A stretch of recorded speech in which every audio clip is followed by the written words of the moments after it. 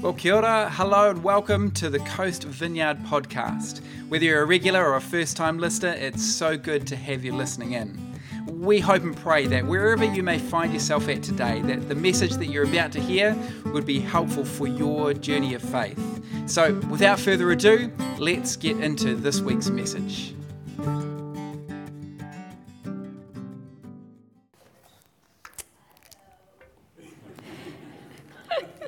Love it. So good. So good. Hey, can you guys open your Bibles up to Ephesians 2?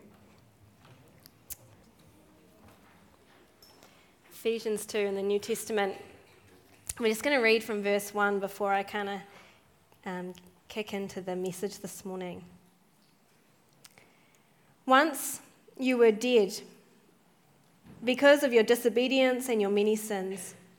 You used to live in sin just like the rest of the world, obeying the devil, the commander of the powers in the unseen world.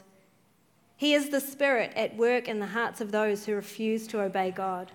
All of us who used to live that way, following the passionate desires and inclinations of our sinful nature, by our very nature we were subject to God's anger, just like everyone else. But God, so rich in mercy, and He loved us so much that even though we were dead because of our sins, He gave us life when He raised Christ from the dead. It's only by God's grace that you have been saved. For He raised us from the dead along with Christ and seated us with Him in the heavenly realms because we are united with Jesus Christ. So God can point to us in all future ages as examples of the incredible wealth of His grace and kindness towards us, as shown in all He has done for us who are united with Christ Jesus. God saved you by His grace when you believed. And you can't take credit for this. It is a gift from God. Salvation is not a reward for the good things we've done so that none of us can boast. For we are God's masterpiece. He has created us anew in Christ Jesus so we can do the good things He planned for us long ago. I'm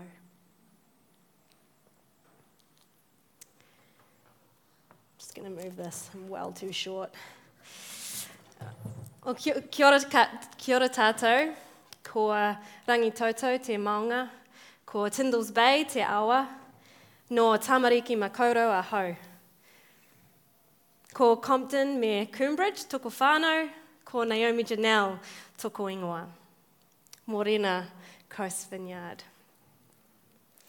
Morena. Well, my husband Mark and I were originally from the North Shore. We used to actually have our summers at Tyndall's Beach. Has anyone been to Tyndall's Beach? Best beach on the peninsula. So we both used to summer there with our families, but we didn't know each other at the time, and it turns out the houses that we used to go to were one house apart, so, we were destined for each other. Our kids, we've got two little kids, Adley and Jack. They were both born in Wellington, and now we live in the beautiful Orewa. It is the best place in the world. So we came along to Coast Vineyard for the first time in December last year, and it was actually a bit of a whirlwind to get here. The way that the wind sort of blows things in no particular logical order and is really annoying, and you end up where you never thought you'd be. That's how we landed here. But the Sunday that we arrived, we actually really genuinely felt like we'd hit the jackpot. For a start, it only took 2 minutes for us to walk here from our home, which is awesome. That's my kind of living. But we also met some old friends, Thomas and Caitlin. I used to go to youth group with them back in the day. It was amazing and awesome to have you guys leading this morning, actually. Felt like I was home. And then also a bunch of others here. And then we met some new friends and also people who were connected with our whānau sort of back, some who used to go to church with my parents and that sort of thing. And we also just felt super welcome. So whoever was here on December last year, 2020, go you guys, you're amazing. We just felt so incredibly well hosted. And I just want to, talk to that a little bit quickly. Whoever else is new here, it's a bit of a challenge for us, I think. Like here at Coast Vineyard, there is this incredibly hospitable culture that's embedded in the DNA of this community. And as this church grows and grows faster and faster, and there's more and more people who come, it's, if we do nothing else, if we don't join a small group, if we don't join a service team in the next sort of few months, one thing that I think we do need to do is is uphold and nourish that culture of hospitality, because there's people around you this morning who probably this is their first Sunday as well, or this is their second Sunday as well. And so just want to encourage people like me who are new that that's on us to be those hospitable people as well. But that's more or less how we arrived this morning. In December. But there's a bit of a story that led up to that Sunday. As Stanley said, we were in Wellington, and in the beginning of 2019, I was still pastoring among a Baptist church there in Karori, and I'd been with them for 6 years. And at that time, and leading up to even becoming a pastor, I personally had been wrestling with a lot of questions around what does it mean to love Jesus and also to live in this kind of middle upper class sort of lifestyle. What does that look like? Because I just saw quite a few inconsistencies with the way that the world around me told me to live, what it meant to live, what it meant to be an adult, responsible, all those sorts of things, and what I read in the scriptures, what I saw modeled by Christ and by the disciples. And as a young teenager, I remember sitting at the end of my parents' bed, and I was sort of saying to them, I'm not just going to get any job. I'm not just going to work for the sake of having an income. If I'm going to spend all those hours of my week doing the same thing, it's got to mean something more than that. There probably was a bit of a note of idealism in there, this young teenager. But I genuinely think we need our teens to remind us what it's like to be idealistic, what it's like to shoot for the stars rather than to settle. We don't need to settle. But more than idealism, I look back at that young Naomi and I see this girl who was pushing against the narrative of the North Shore culture around work. I wasn't satisfied with that story that had been given to me about what it means to work. And then I remember preaching in 2019 among this church whānau that I'd been a part of for a number of years, and I was talking about the way things are supposed to be. The kind of wholeness we're meant to have, the kind of relationships we're meant to have, the kind of hope we're meant to outwork in our jobs and our communities. And I was near tears as I described this kind of life, because I knew that despite our efforts, Mark and my life wasn't even close to looking like that. At the end of the day, our life didn't look that different to our neighbours. It didn't look that different to people who didn't know Jesus, and that broke my heart. 6 years of pastoring in the lives of those in our community, our lives were just as influenced by stories of consumerism and individualism and go on as they were by the story of Scripture and the story of God among his people. And soon after that, I finished in my role at KBC, and God called Mark and I into our own version of wilderness, of the waiting kind of space that Thomas was talking about. And after a whole lot of discernment and questioning and pushing against sort of these changes, we did everything that you're not supposed to do as responsible adults. We sold our house, and we didn't buy in the same market. We both left paid work, we didn't have a plan, and whenever we did get a plan, it always got overturned. We had 2 young kids, no income, and no home. And we felt really dumb. Like, we talked to a bunch of people in that season, and every time we're like, we just look so foolish. And at the same time, we felt excited. There was this one verse in Matthew's gospel that I felt like God had sort of promised me, had given to me as we headed into this season. I remember taking it to my spiritual director at the time and said, God's given me this cool verse, like it's that one that says, seek first the kingdom of God. That's what we're meant to do. Seek first the kingdom of God. And my spiritual director quickly jumped in and said, and what does the next part of the passage say? What does the second part of that passage talk about? And it says, and all these things will be given to you. Seek first the kingdom of God, and all these things will be given to you. The passage is in the context of speaking to worry, speaking about how we worry about what will we eat, what will we wear, all those sorts of questions. And the passage is inviting people to trust in God's provision, in those moments of seeking and waiting, to trust that God does genuinely care enough to look after you. He is powerful enough to give you all that you need. But man, trusting that is hard, hey? It's flipping hard. And in the years that followed, we were about to find out something of just how hard that is.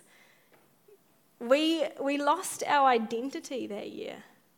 That sounds pretty extreme, eh? We lost our identity. But in terms of how we define ourselves in New Zealand, we did. We couldn't answer basic questions. What do you do? Where do you live? We don't. Who's your community? We couldn't answer basic things. I remember filling out a form when I was going to this Christian event that a whole bunch of pastors go to. And it asked two questions. One was, what was your role? What is your role? I couldn't answer it. What church are you part of? I remember sitting in front of the screen and I felt defeated by a form. That was what my life had become. But despite tears and meltdowns on my part, we just knew we were on the right path. It was kind of like we were detoxing from the many aspects of the slipstream of Western story and culture that just really aren't good for any of us. We knew that there was a better way to live life, a better way to approach work, to approach finances, to approach family and neighborhood and relationships. We didn't know what that looked like or how to get there or if it's possible. Mark and I, we married in August 2010, and at our wedding, the celebrant spoke from this book of Ephesians. And he was actually a friend of ours, and I remember him being just really excited, pumped about the sermon that he was going to bring at our wedding. He's super excited, I've got the right message for you guys. And he was speaking from verse 10 of Ephesians 2. And so if you just want to look at that in your Bibles again, Ephesians 2 verse 10, and the verse says, "For we are God's masterpiece. He created us anew in Christ Jesus so we can do the good things he planned for us long ago."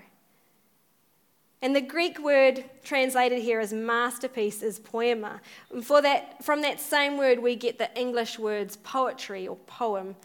And our friend, he was a theology lecturer, and I think he kind of knew that at the time. And he knew that Mark was an artist as well. And so, I thought it was kind of sweet, really, that he'd picked this passage that talked about art, and Mark was an artist. And since then, the passage has actually taken on a much deeper meaning for me.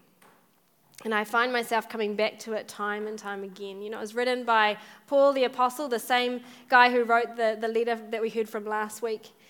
And it was probably meant to be a circular letter. It talks about general kind of things. It's got a bit more of a general tone to it, and it was meant to be passed around the different church communities that Paul was connected with.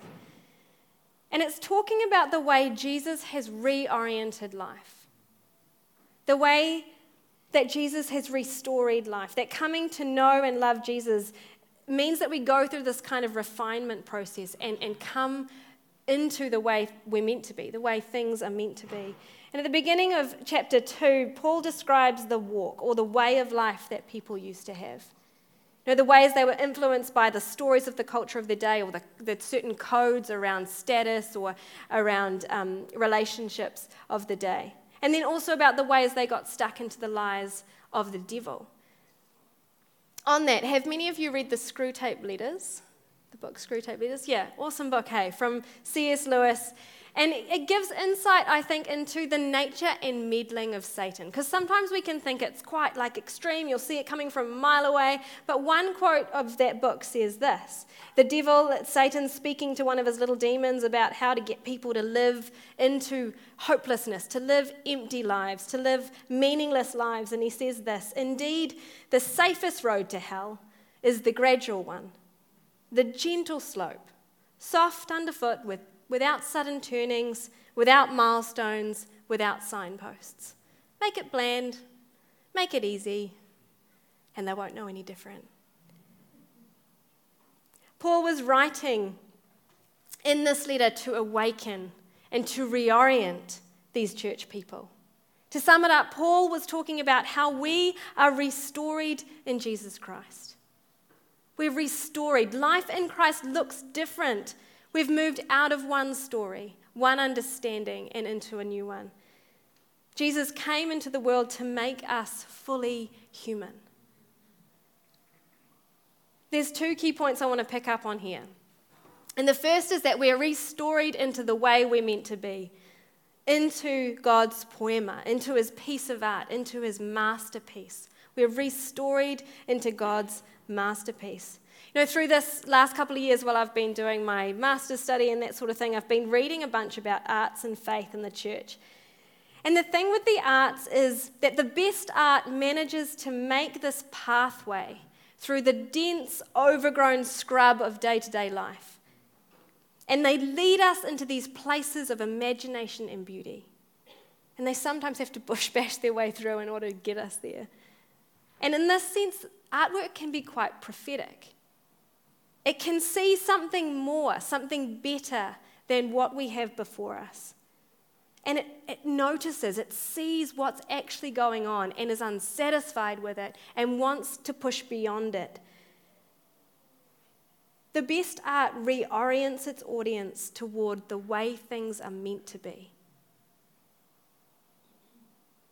And a lot of the time it does that by being this, like a taste of beauty. Like, that moment when you see this just incredible painting, or you hear an amazing spoken word poet, or an incredible rapper, or for me, it's when I hear the tenor saxophone being played the way it's meant to be played. There's just something special in that moment that happens, something that lands for us in that moment. Like all the pieces of the puzzles of life come together just for the split second, and there's this sense of, yeah, that's it. And then they float back into their chaotic orbit again. Good art, it gives us a glimpse of what the kingdom of God is like, of the way life is meant to feel, what it's meant to feel like and look like in the kingdom of God, when things are the way they're meant to be. And Ephesians 2 says that's us. We are God's masterpiece. We are God's art piece, his poem for the world and in the world. Is that how you understand your life? You are God's masterpiece. We together are God's masterpiece. This prophetic and beautiful taste of what life is meant to look like, what it's meant to feel like to be human. We're restored in Christ into who we're supposed to be. And the second point is that we're restored into what we're supposed to do, what we're meant to be doing, with our lives. Paul writes that we are created new in Christ for good works, which God prepared beforehand to be our way of life.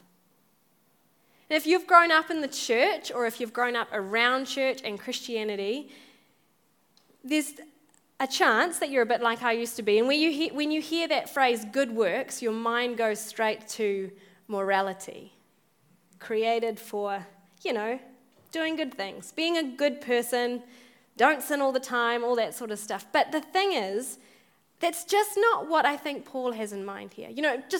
Preceding this passage, he's talked about how you haven't got there on your own. It's by grace alone. No one can boast. He's not talking, I don't think, about that. His vision of good works is so much bigger than that, so much more exciting than that, and satisfying than that. At the beginning of the letter, chapter 1 gives us a bit more of context for this idea of good works that we're meant to do with our lives. And in verse 7 to 10 in chapter 1, it says this: with all wisdom and insight, he has made known to us the mystery of his will, according to his good pleasure, or his good plan, that he set forth in Christ, as a plan for the fullness of time to gather up all things in him, things in heaven and things on earth. This is the good plan, the good work that God is up to. In Revelation 21, there's this astoundingly beautiful passage set in the throne room of God, and the one who's seated on the throne says, "See, I am making all things new." That's the context for good works. Making all things new. Gathering up all of life and all that we do and all that others do and how we understand ourselves and how others understand themselves, gathering it all up into the love and life and reign of Jesus Christ. That's what we're meant to be doing with our lives.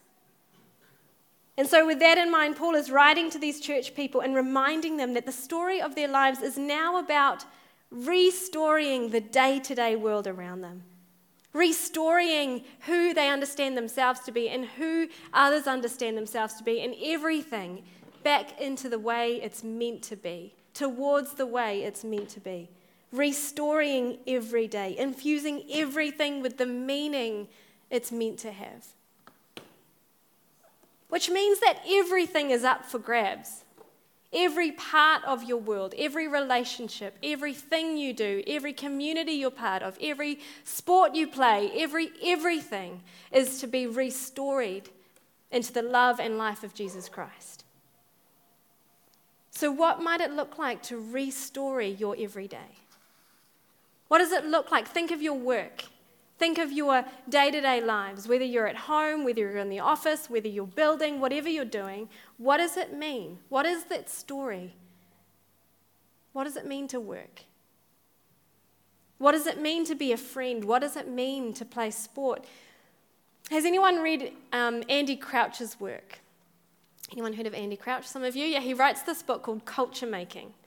And Culture Making is this great book. I'd encourage you to read it. And he talks a lot about this, about the church actively involved in shaping the everyday culture around us. And Crouch makes the crucial point that if we want to see culture shift in the West, if we want our young people to feel belonging instead of loneliness, if we want our young people to feel peace instead of anxiety, if we want our old people to feel valued and necessary instead of feeling like they're a drain on society and a burden on their family, if we want to have green places and waterways that are cared for, if we want to have marriages that are inspirational and healthy and flourishing, if we want to have neighborhoods that know each other, that look out for each other, that care for each other, if we want that, if there's any part of us that aches for that, then we have work to do.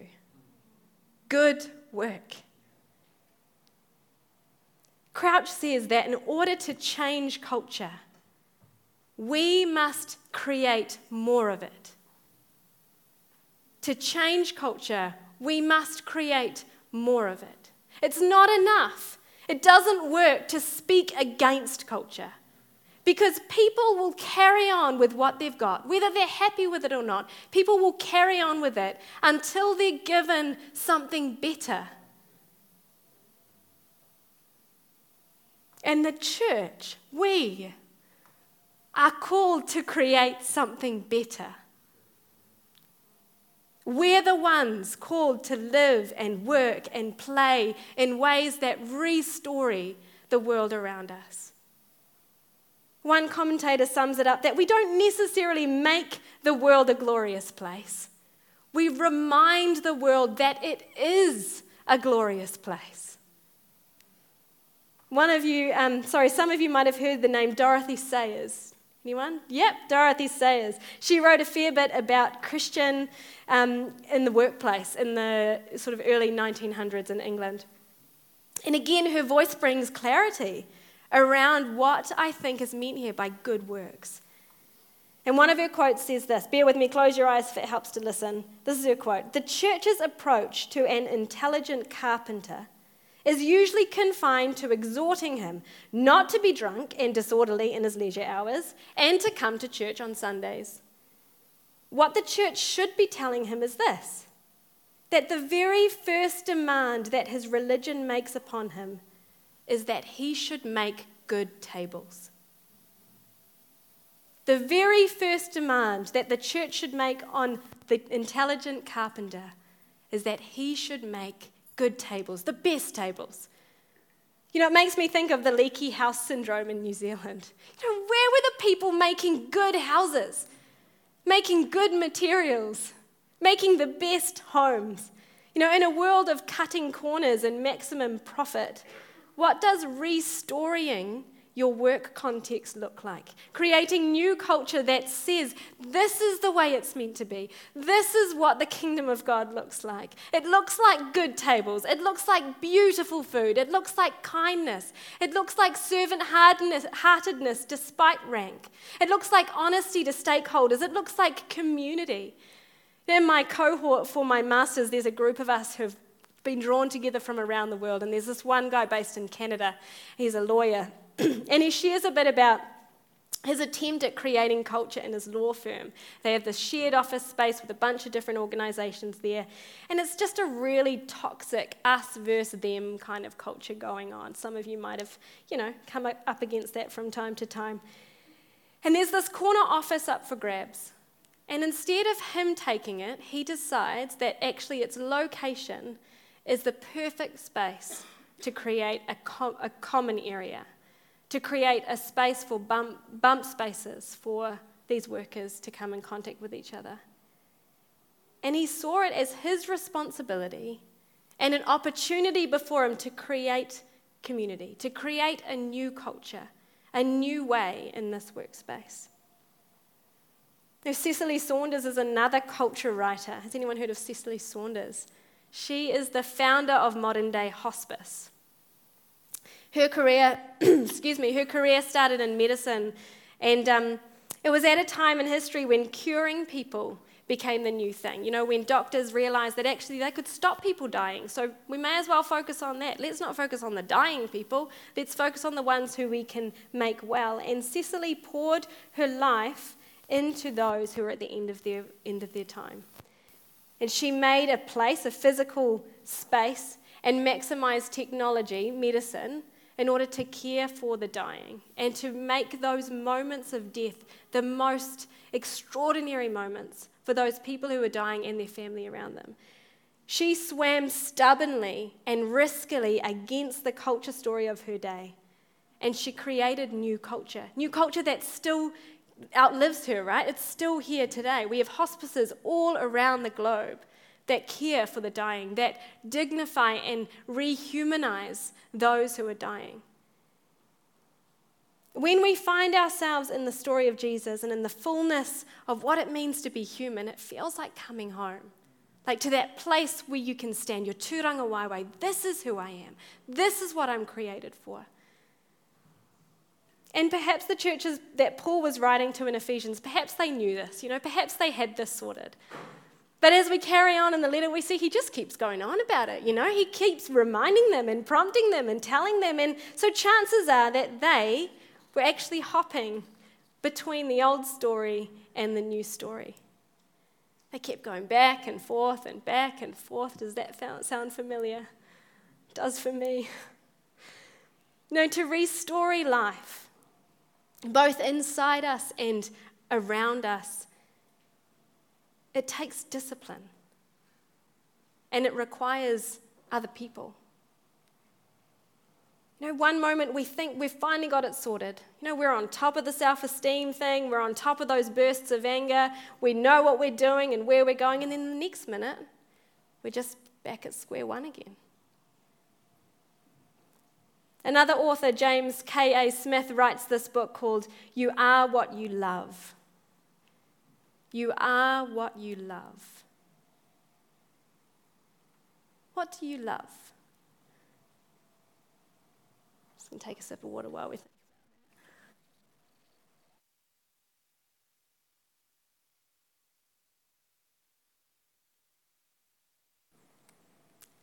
In his book, Smith uses the language of liturgy and rehabituation, saying that the church must step into rhythms of practice and discipline that rehabituate us toward what we're made to love, that rehabituate us back into the story of Jesus. Now, over the last couple of years of transition and with all the upheaval of COVID in our lives and in the church and the disorientation that's kind of gone on, I've thought a lot about the Israelites in the wilderness and that sort of disorientation as they're uprooted from Egypt and moved towards the promised land. And they've been living in Egypt as slaves for a long time, and God freed them from Pharaoh and wanted to lead them into the promised land, right? That was the aim. And meanwhile, the Israelites are all too scared and small-minded to trust God. And so they ended up roaming the wilderness for 40 years longer than they probably needed to. They were lost. And not only had they physically lost their way, they'd lost their way in their hearts and in their heads, and therefore in their way of life, in their day-to-day. They were lost. And then God gets them to create the tabernacle. That beautiful, majestic worship tent, which reminds them of who God is, reminds them of who they are, and reminds them of what story they belong in. It becomes the central place in their lives. Literally, they all camped around it. It created everyday culture. Everyday life for the Israelites was around the tabernacle, was oriented according to the habits and practices of this worship of God together, in and through the tabernacle. The daily rhythms, the weekly rhythms that we have in our lives are the deciding factor for what story we live out of. The culture that you create for yourself in your home, in your workplace, as you drive to work, all those things, they are what restore us. Jacinda spoke the other week about the Sabbath and about slowness. One professor of mine talked about Sabbath as he likened it to when he goes to bed at night, like he's working on something, he's got a deadline pressing in on him, and he chooses, no, I'm not going to stay up till 4 a.m., I'm going to go to bed. I'm going to get some healthy sleep and trust that actually God is with me in this. God cares about this, and I'm going to lay it down, trust him, and let him help me, let him be present in my work.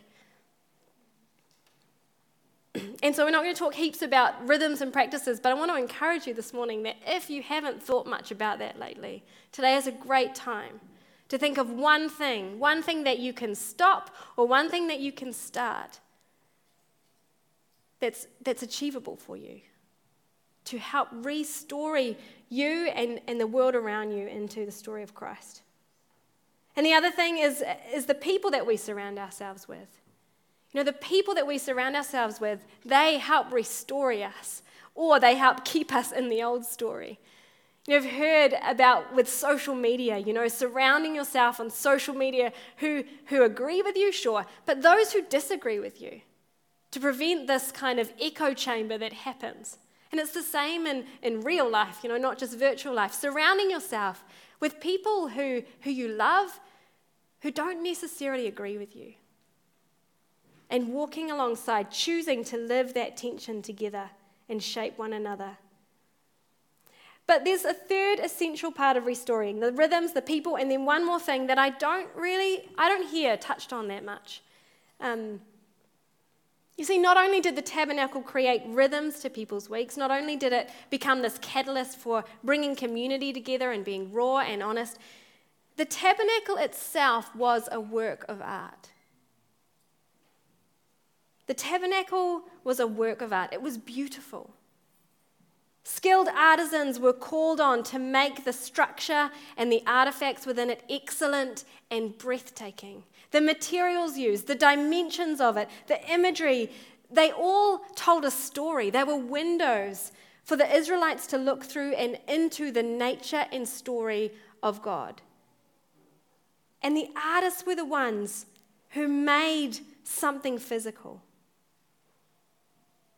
who took this imagination of God and made something breathtaking and mysterious, which ultimately changed the way that life was lived. It changed the way life was understood for the Israelites.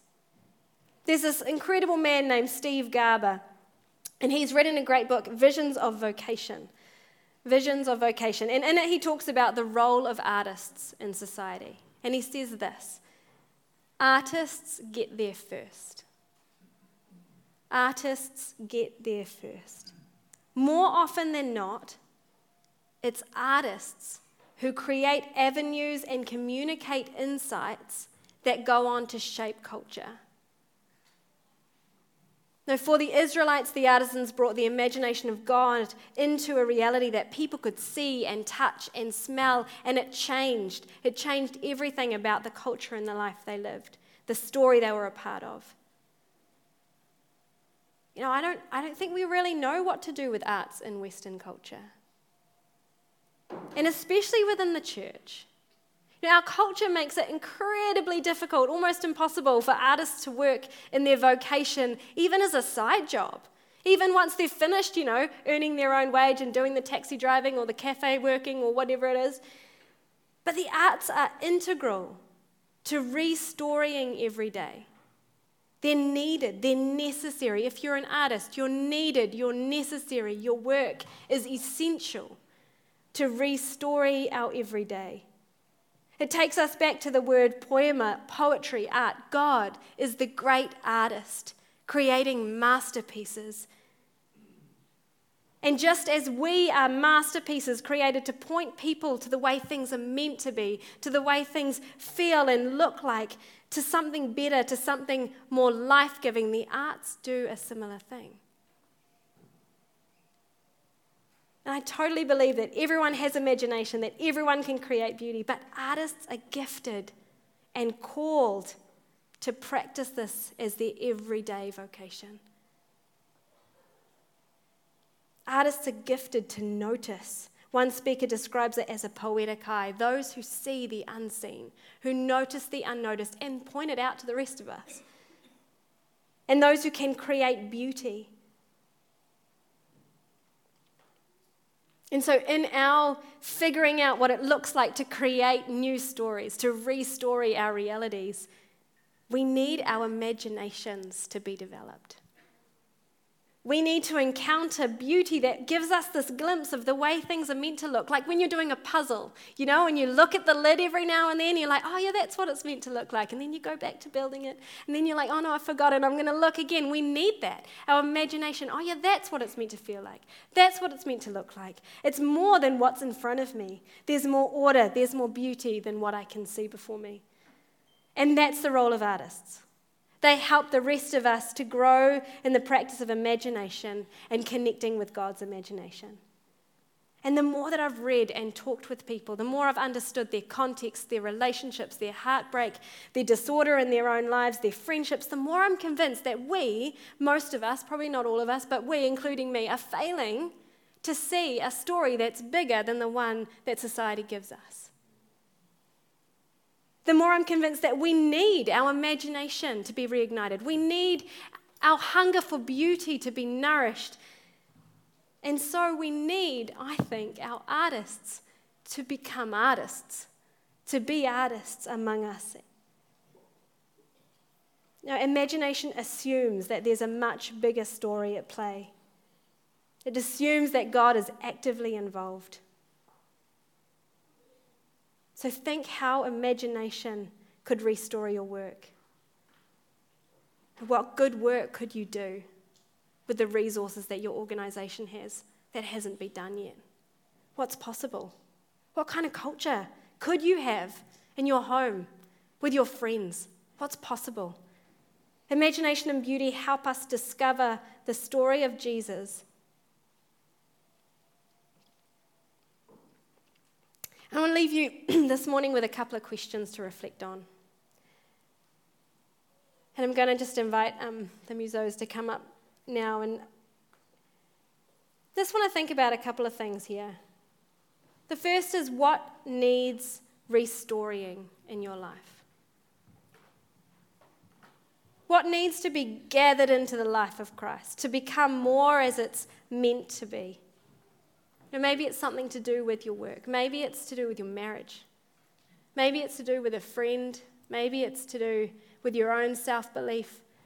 What is something in your world at the moment that needs restoring?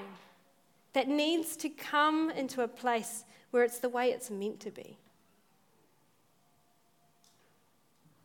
What needs restoring? And the second question is, where is a place that will inspire imagination for you? Or who are the people in your life who will inspire imagination for you?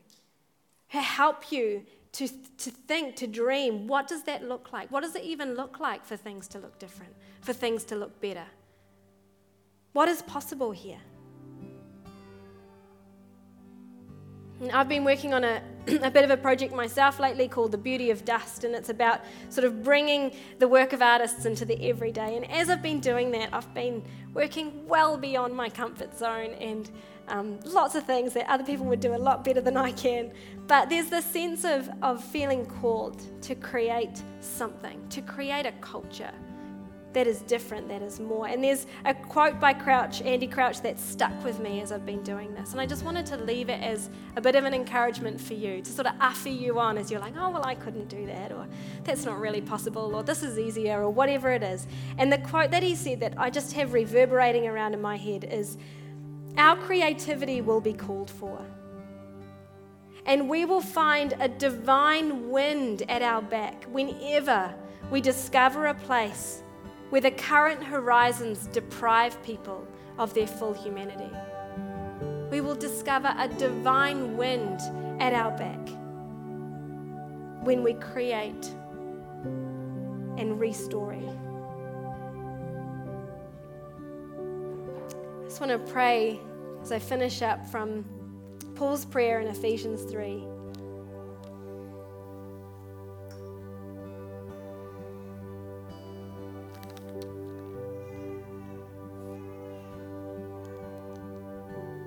I pray that from his glorious, unlimited resources, he will empower you with inner strength through his Spirit.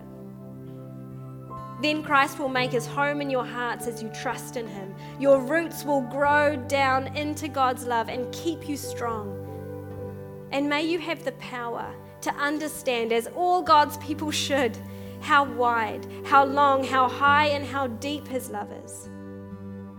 May you experience the love of Christ, though it is too great to understand fully. Then you will be made complete with all the fullness of life and power that comes from God. Now all glory to God, who is able, through his mighty power at work within us, to accomplish infinitely more than we might ask or think.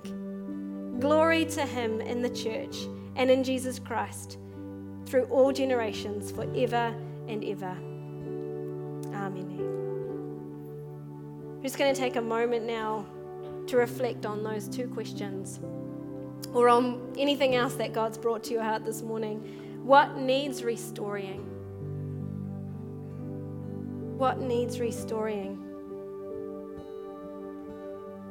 And where can you place yourself today or tomorrow or this week to inspire, to ignite imagination, to remind you this is what the kingdom of God looks like?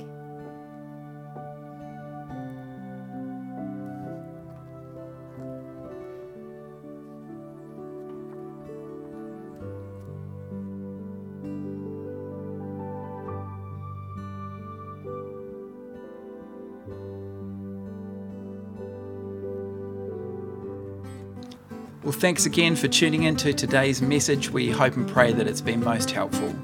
If you're keen to find out more about us as a church whānau, you're welcome to go to coast.org.nz, or of course we'd love to meet you in person. We meet at 10 a.m. at Orewa College on the beautiful Hibiscus Coast, and you're more than welcome. Be blessed and have a great day.